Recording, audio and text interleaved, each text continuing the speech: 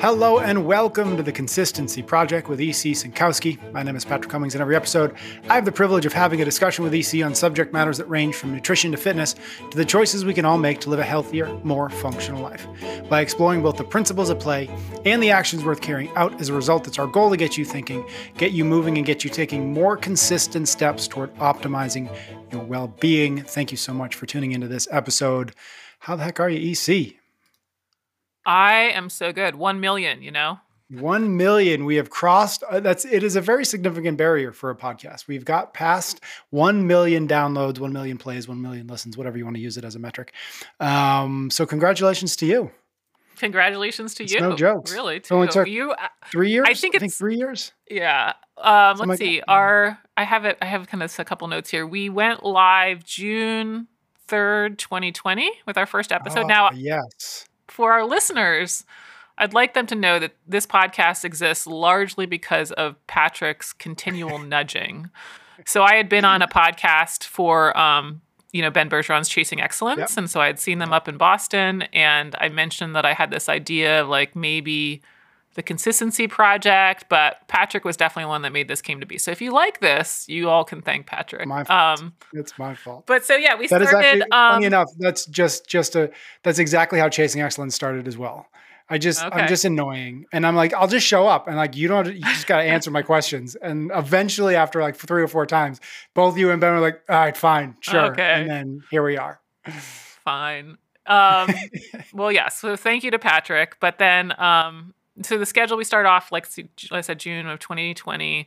We kind of were a little sporadic. We finally got to once a week. And so now we've had about 117 public episodes as the time of this recording. And we just crossed over the 1 million download when we're recording this or whatever. So I also want to just say, as we kick off here, thank you to everyone who's subscribed, listened, put it out on social media, who submitted topics and questions. I know I haven't gotten to them all.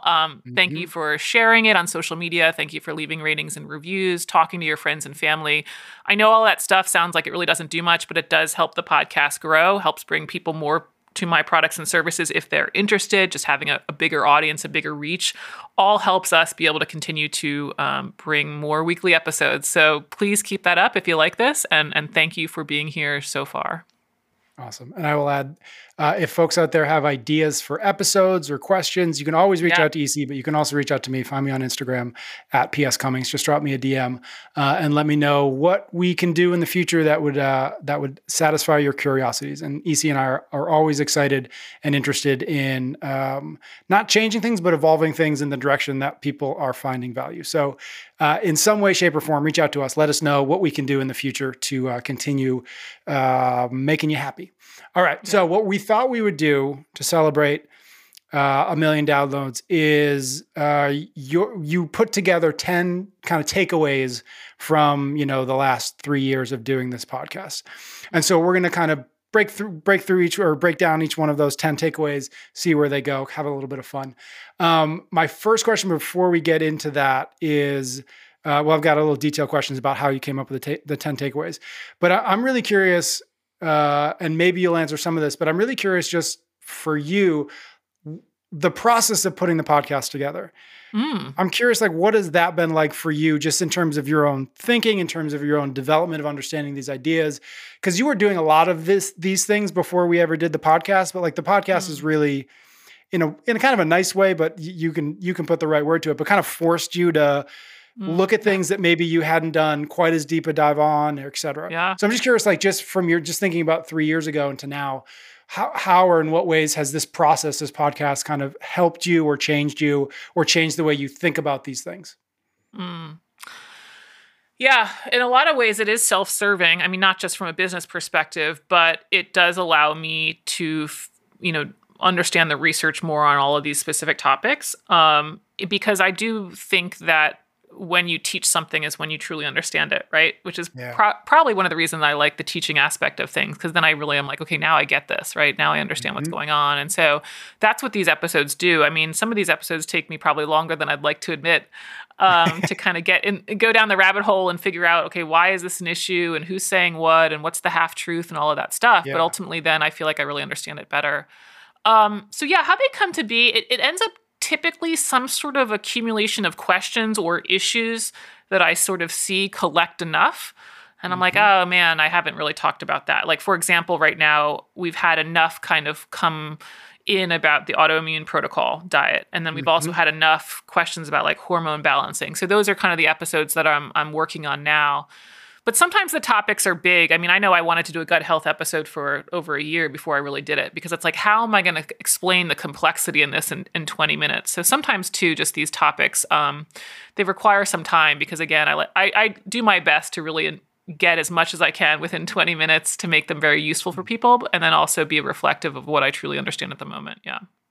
Got it. Okay, let's dive into these takeaways. Let's do maybe just a little bit of background of how you put these 10 takeaways together, maybe, and what we can expect as we dive into each one. Yeah. It's funny, we're doing 10 takeaways. I thought maybe I should just talk about the 10 principles. I was going to ask you right. where the relationship between those things were, right. but maybe you'll answer that. Yeah. But really, I mean, as much as I love the principles and they're still my core kind of teaching and all of that stuff, I think these are just some of the things, like the practical realities of making nutrition work in our modern food environment and information overload in the media, and just sort of summarizing some of the themes that way. So there was no real, I would say, structured research to this process. Honestly, I was like, oh, this would be an interesting episode. Let me start looking through past ones. And instead, these all just sort of jumped off the page at me. So they're not in order of importance. Perhaps if I were to do this in another year, I'd have 10 different ones. But I thought they were just some interesting themes that come up across the podcast. Now, I think we're also going to do kind of like a recap of some of the top 20 episodes. Yeah. But I think those are going to be a little bit more episode specific, where these are going to be more like thematic of implementing nutrition day to day. Cool. So we'll do 10 more takeaways when we hit 2 million. Right. See how different they are. So start putting your list together now. Okay. So again, we've got 10 of them. Let's get right into it. Takeaway number 1, avoid diets developed by personal anecdote. Yeah. So I mentioned that I'm kind of working on this autoimmune protocol episode, and it kind of reminded me of some of the other diets that we've either talked about, like carnivore, or even the popular diets that are out there, like Whole30. It's true of a lot of these fad diets that, like, some people will do this sort of N of 1 experiment and they have success, and therefore that becomes their basis to then recommend that approach to other people. And it's just really, really hard when you do these N of 1 experiments to know what exactly is driving what. So this is why then we have to go to randomized controlled trials, so that somebody else can be looking across lots of people and lots of different factors to figure out, okay, what really was driving the change? And is that what we can say, like, that caused the change? And so I find that with these kind of personal anecdote diets, is they have this experience and then they try to kind of backfill with the science, be like, okay, this is why it worked. Like, this thing worked for me. Now let me go to the science and show how it worked. And instead, what I think we'd want to do is use the science to guide us in maybe a direction of a diet instead of the direction that they're going. And I don't want to be like, I do everything perfectly, but I do like to remind people, as an example, that the 800-gram challenge wasn't this thing where I was doing this on my own diet and then said everybody else should do this. The idea was triggered by looking at a study that was basically taking a collection of 95 different studies and observing what people already ate in real life, and found that, oh, okay, when they eat 800 grams of fruits and vegetables, there are these risk reductions. And so there was already proof that was like happening in a sustainable way for people, versus me just sort of saying, oh, I think that's a good idea. And so I just think that we want to be careful of, when you hear people have these kind of transformational independent stories that become a diet, that's probably a red flag. It probably is not something that's going to have kind of a full-scale application. Now, there might be some really great pieces about it, but the specifics about it, and if it truly will be therapeutic for other people, to me, this is just another big red flag when people are trying to make sense of all the noise out there of things to avoid. Is part of that the sort of reliance on personal anecdotes, and maybe personal anecdotes that backtracked into, here's what we say the science is pointing to? Is that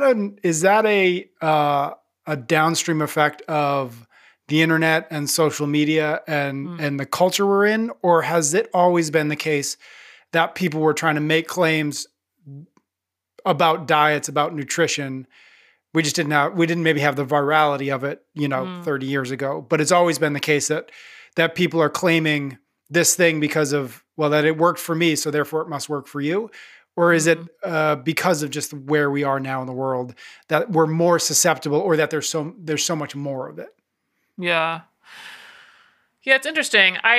There's probably, social media is a factor in there, but I really think what's attractive about these things isn't necessarily the social media aspect of it so much as the story. We've talked about how marketing is a story, and you got to tell the story and a hero's journey, right? I was in this terrible place and I overcame it. Conventional medicine didn't help me, and now I've found the way, and now I'm much better. That's what's really compelling about these things and we see that in movies, and I think social media helps spread it.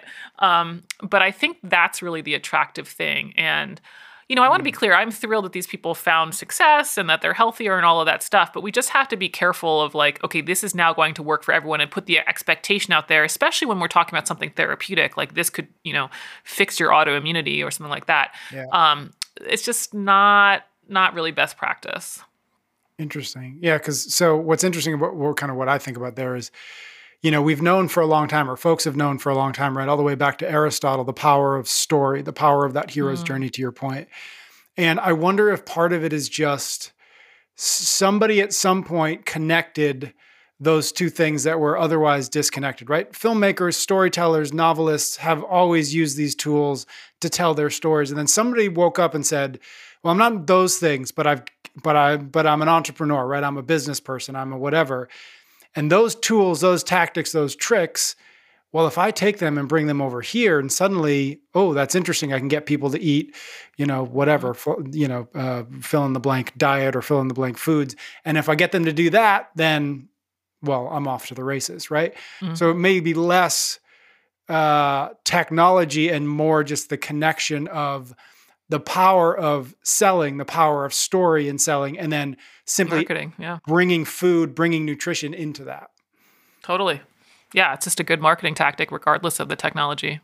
Yeah, interesting. Okay, so that feeds a little bit into takeaway 2. I didn't do that on purpose, but takeaway 2 is fear and new sells, boring and old works.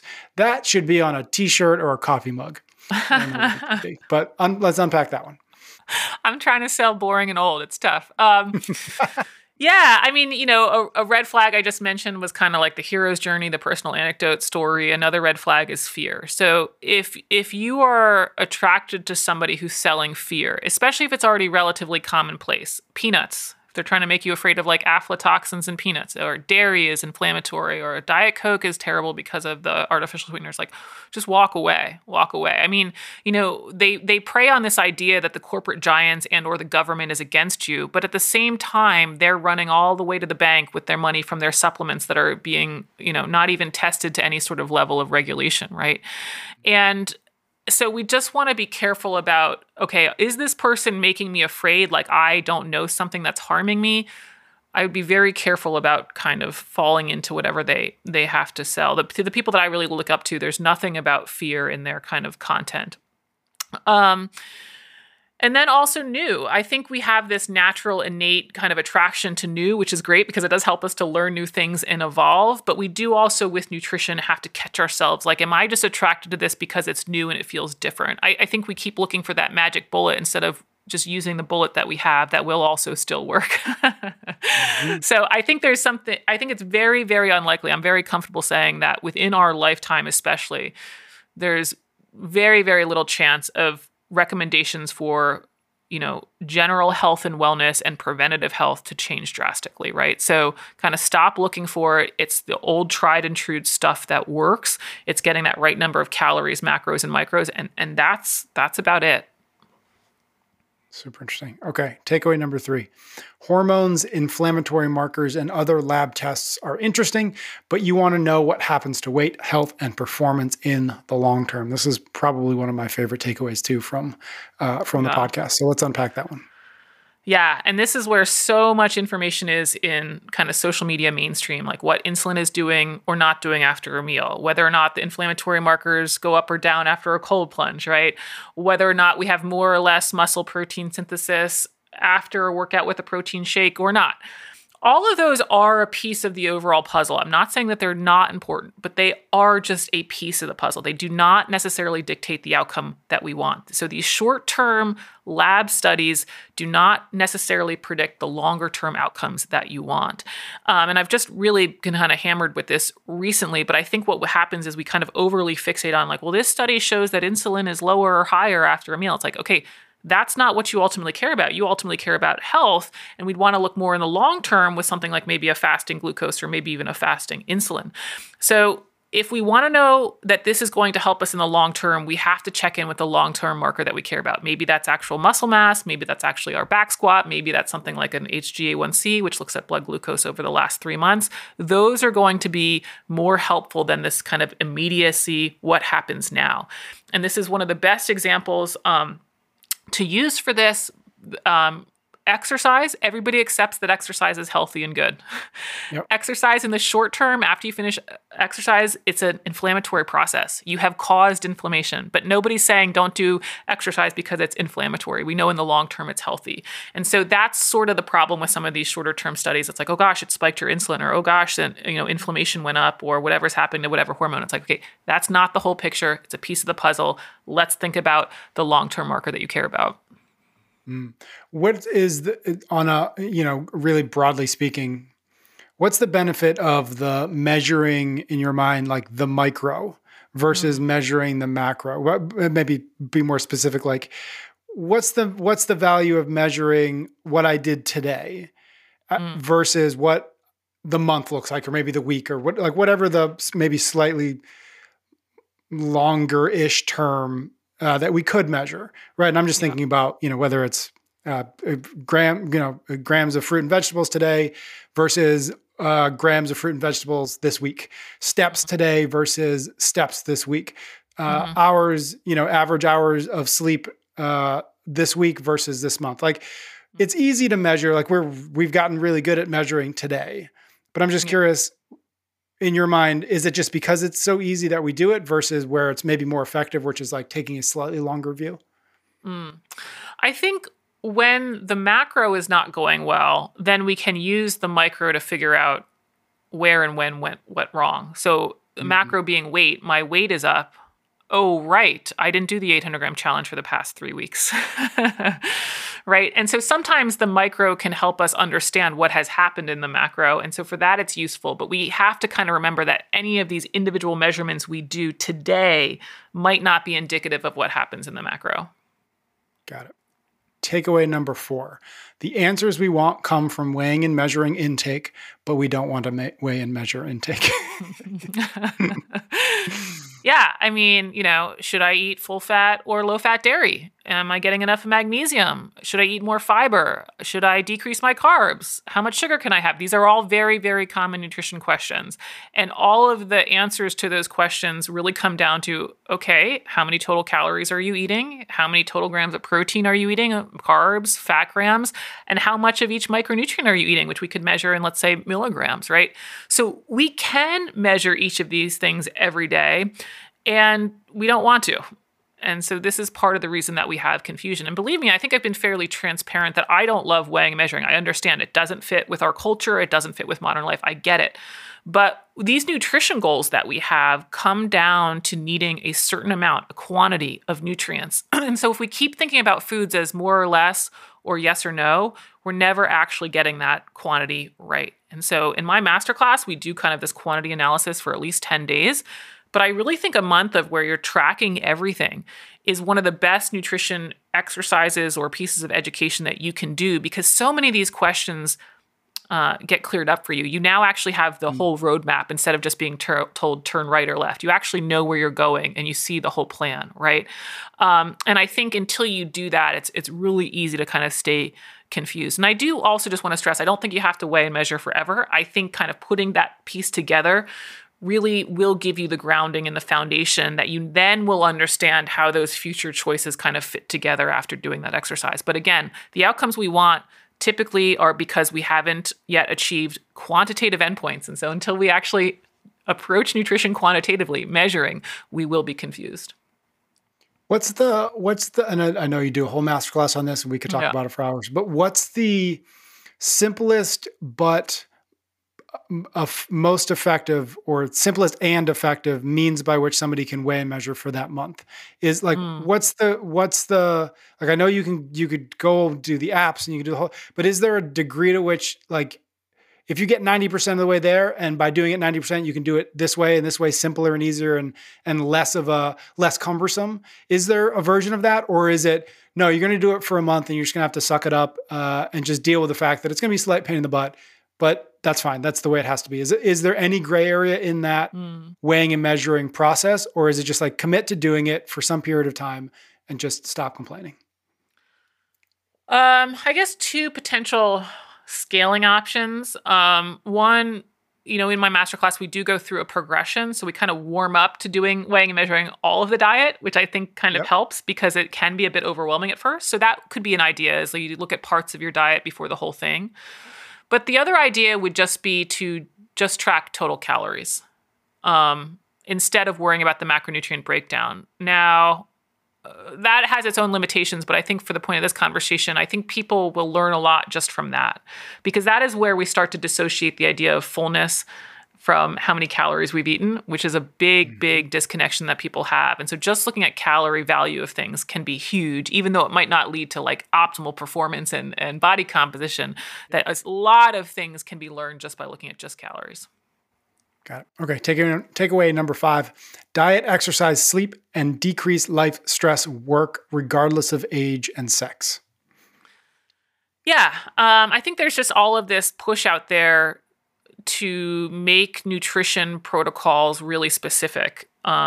Women only stuff, men only stuff, menopause only stuff, older or younger, whatever the division is. And some of that's just because that's how marketing works. Marketing works better when you can really target specific individuals and speak to them like you understand their pain points. The truth is, though, the basics of diet and lifestyle work for everyone. Now, I always have to put a caveat in there. I'm sure there's some medical conditions where some things here don't perfectly apply. So let's just assume that I'm talking about otherwise healthy.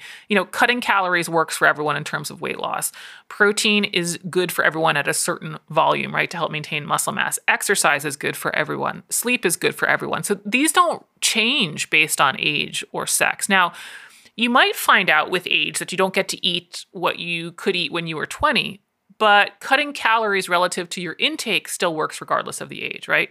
You might find out that you've lost muscle mass with age, but a way to put it on is to eat enough protein and do resistance training. That's going to be true whether or not you're 20 or 50, right? So there might be some differences in application between women or men, or what exactly the training looks like and how we might have to modify and stuff like that, or food choices. But it comes back to some really basic diet and lifestyle practices day in and day out. Not that we need to be doing radically different things based on, sex, age, et cetera. Is the belief that it does, right? Okay, I'm 60 years old and I need a special diet. I need special exercises, whatever. Or I'm a 22-year-old woman, and so therefore I need X, Y, and Z. Is that a barrier for a lot of people to getting to something effective? Is that belief, that story, that, well, first I have to find the thing specific to me. And which is interesting, as I say that, I think back to what we talked about before, which is kind of the story, which there are plenty of people out there saying, I have the solution for a very specific person. You're a 22-year-old woman, I got you. If you're a 62-year-old man, I got the exact, right? Everybody's taught in marketing and branding and business. It's like, find the niche, right? And figure out what the problem is that niche has and offer them a solution. And so we're constantly being bombarded with the story that, okay, you're a different kind of person than everybody else, and so therefore you need a different kind of solution. Yeah. I think there's some differences, I do find it like, where I am now, it would be harder for me to relate to somebody in their 20s just because of life experience, right? Yep. And so I get it in the standpoint of like, people like to be around people who are experiencing and kind of have a similar perspective. But I think from a nutrition point of view, I just like to remind people that the processes aren't different. So you might enjoy a coaching style that's more reflective of the types of exercise that you enjoy and the mentality about a diet approach at different points in your life, or even your goals might look different. And that's all fine. I don't mind that people want to be around people that kind of resonate with them more. But I think it's important to understand there's not a secret at 20 that changes for the secret at 50. Right? And to try to sort of see that through line that maybe you're picking a female coach because you just like that interaction better. But that doesn't mean that a male coach doesn't have the secret of how to make, how to help a woman lean out or something like that. Right? Okay, cool. Takeaway number 6, feeling better is a relatively poor metric of anything except feelings. Yeah. I don't like feelings. Feelings are I know. I always hate saying this because I feel like it's like, oh my gosh, she's like a robot or something. But of course I want people to feel better. And of course there's times when you have feelings and you should go see a doctor immediately. Of course, please, let's not take this to the extreme. But I do think there's a lot in the nutrition space. I do think there's a lot in the supplement space that people judge, based on feelings, how that protocol is going. But I think I would encourage people to, at the same time, also think about how quickly your mood can shift by hearing, some cool song come on the radio you haven't heard in a while, or go eat a chocolate bar and feel better, or go the other way, right? You get some bad news about your job, or exactly. How quickly your mood shifts, right? So we just have to keep that in mind. So you might take a supplement and it tastes good, and that's why you, quote, feel good. But then we forget about okay, am I actually checking in on that measurable long-term marker or something like that? So I think one of the problems is a lot of this stuff that we do in Change Nutrition, we can't get that immediate response to know if it's working. And we kind of already talked about that in an earlier takeaway. But if you do want to see how a supplement is affecting performance, we can't just even look at today's performance, not just how you feel in it, not just how your back squat was today, but because there's so many other factors that come into performance, you're probably going to have to be consistent with that supplement for weeks and then judge the overall performance of all of those weeks relative to when you weren't taking it. Even that's still not a perfect experiment, but at least it's better, right? So again, just really try to catch yourself of I feel better. Do you feel better because it was new? Or do you really have data to show that this is pushing you in a direction that you want it to go? Yeah. And embedded in that is to actually know the direction you want to go, other than, I just want to feel better. I just want to, just have even if it's an imperfect metric, even if it's an imperfect destination, at least to have it so that you can measure yourself today versus yourself 3 months ago would be wildly more valuable. Totally. Yep. Cool. Love that. Takeaway number 7, increasing muscle mass and decreasing body fat are best accomplished by training harder and being consistent with your diet for years. Yeah. And we've made the joke before, but we have an episode. I think it's still probably the most popular. I think basically we've joked we should just rename the podcast "Build Muscle, Lose Fat," and we were just simultaneously we'd be on 100 million downloads, not one. And totally, yeah. I mean, it's still a popular question. It's probably, like you said, probably the most popular episode. All of that stuff. I think for a lot of people, we would just do well with a lot of consistency. I mean, got to get that word in here a couple times in this episode, right? That's right. But consistency in diet and consistency in training. And there are going to be some people out there who are I'm already very consistent, training, and I'm already lifting. And so I'm trying to increase my muscle mass. That's great. We have to remember that that's a long-term change, especially after the first year is when we see our biggest gains. But then after that, it is a long time of doing lots of resistance training to really put on significant muscle mass. And so that's any of these people that are these really big athletes, physically big athletes. They've been doing it for years and years and years, right? So there's that piece to it. We need years of training to really put on muscle mass. You probably can I know you can make faster changes in the leaning out side of things. And I think, again, we have people wanting to see the results so quickly. They jump down to this 1,200 calories. They jump down to the 1,600 calories, can't sustain, off we go, and we're just back on this off and on pattern. It's okay, well, what about if we just held steady at 2,000? And we don't have these big swings on the weekends or whatever day we get frustrated. Instead, we just hold steady for a few months, right? I think we're going to start seeing the improvement we want. So not a quick fix here. But I think instead of worrying about kind of a 6-week get shredded program or a 6-week mass gain program or whatever it is, just continue to train with consistency, keep the diet consistent. We're going to get to where we want to be in terms of physique. I can't think of a more frustrating answer to a lot of these questions is, well, you just need to be more patient and more consistent. It's just it's got to be just I just no. Can it be something other than those two things? But time and time and time again, it comes back down that and dose, right? Yeah, to consistency and patience, and it stinks that it does. But almost every conversation we have basically comes down to you're either inconsistent or you're impatient, and that's actually the problem here.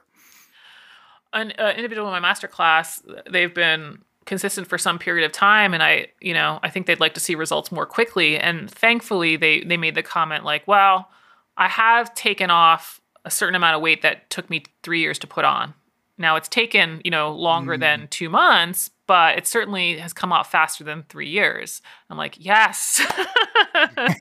Yes. And it's just really hard. You're living through the days. People are putting a lot of work in. Weighing and measuring your food takes time. It's inconvenient. So I understand. I'm very empathetic. People are putting in a lot of work. It just does not happen like the magazine covers suggest.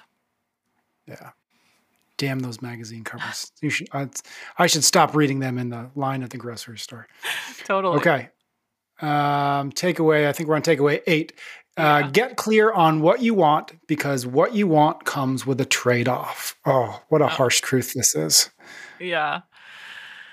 Yeah. It's actually also had just a recent client with this, but like the last 5 pounds, when somebody who's already kind of within a healthy weight range, will require a rather exacting approach to the diet. Like, is the log 100% accurate for all of your days? And if it's not, that's the problem. So the trade-off for the degree of leanness that this individual wants is that they have to be really, really, really on it with the diet. And to be honest, it doesn't even have to be the last 5 pounds. Any weight change, even if you have more significant amount to weight to lose, requires a trade-off. It requires a change, basically, of your current habits because you want something different than what you currently have. So change requires change. And if you're thinking, well, I want X, but I don't want to have to change anything, okay, you're not living in reality. Right. That's lip service to the idea that you want. And so I think when people get really clear on what they want, understand why they want it, then the trade-off probably doesn't feel like a trade-off as much, right? It's kind of as like, well, this is what I have to do, and so you're more resolute to do it. But I think when we sort of have lip service to an idea, then it sort of is like all this work that's involved.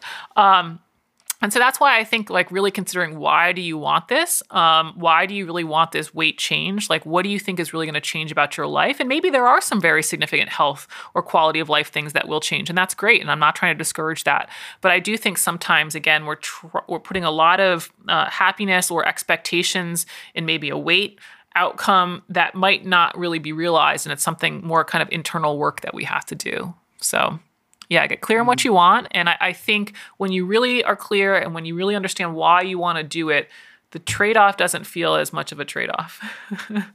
I think it's also just as important to, once you identify the change that you're trying to create, you have to at the same time identify the trade-off. Not accept that there will be trade-offs, but actually identify and accept that trade-off consciously and with as much enthusiasm and motivation as you identify. I'm going to lose 20 pounds.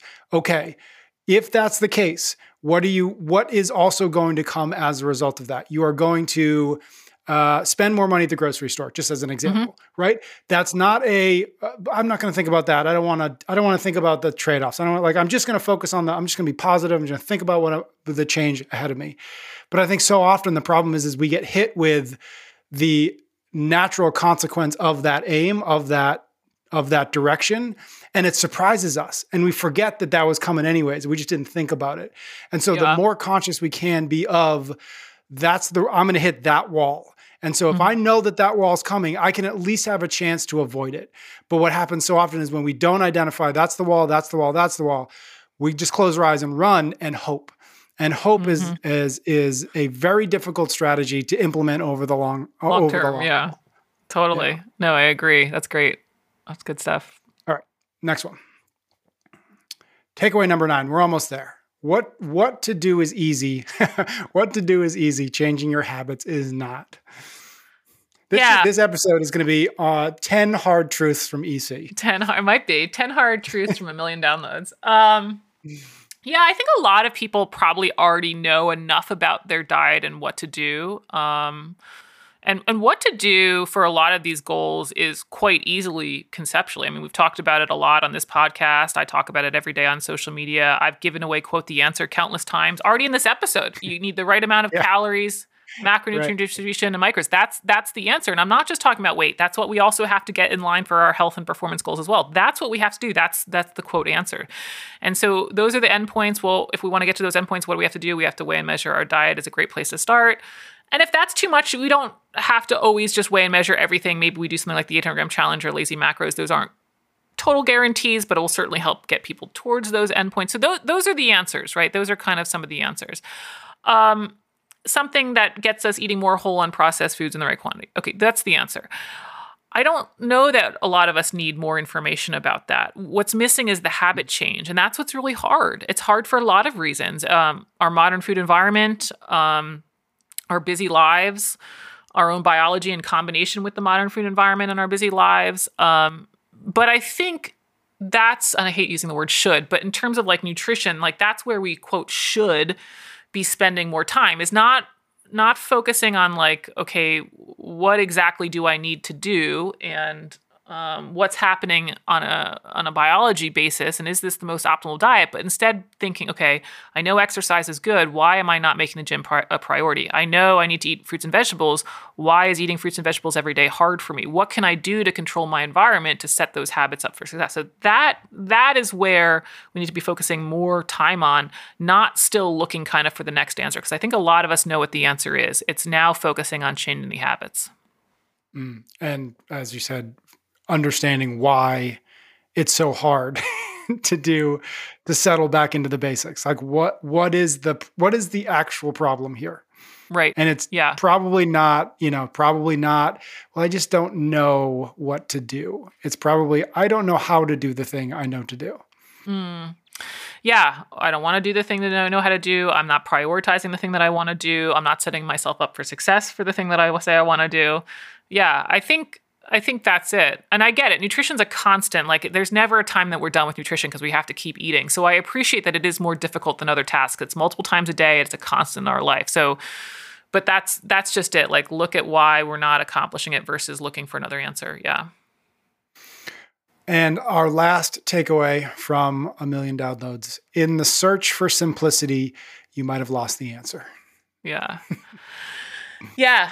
I really love simplicity. I love that I can make nutrition more clear for people, and I'm thrilled if that's the case, and I continue to want to do that for people. But I think there is a point in which it's too simple, and too simple would be, tell me the yes, no on this food, right? Like, can I eat, I don't know, steak? It's like, okay, too simple, because every food can be part of a healthy diet, right? Mm-hmm. Or people will even want solutions in nutrition where they're like, just tell me what to eat. I get it. You don't want to have to think in all of that stuff, but that also is too simple. It just doesn't work with life. You're going to get tired of the 3 meals I suggest. You're not going to have the ingredients on hand, right? Life doesn't always work out that way. Maybe you're traveling, and so that store, that meal is just not around.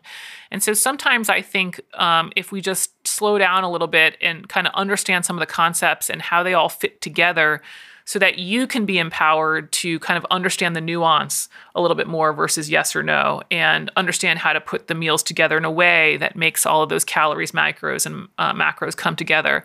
That's really an answer that you can use, right, for the long term versus just sort of these kind of black and white decisions that I think a lot of us get caught in.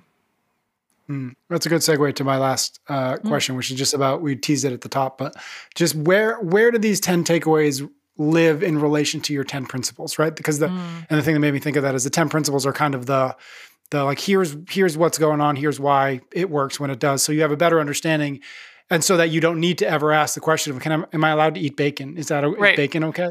Right. And so just out of curiosity, just as you were putting these 10 takeaways in the back of your mind, were you connecting them to principles? Are they somehow separate from the 10 principles, or how do they, what's the kind of the interplay between them? If there is any, maybe there's none.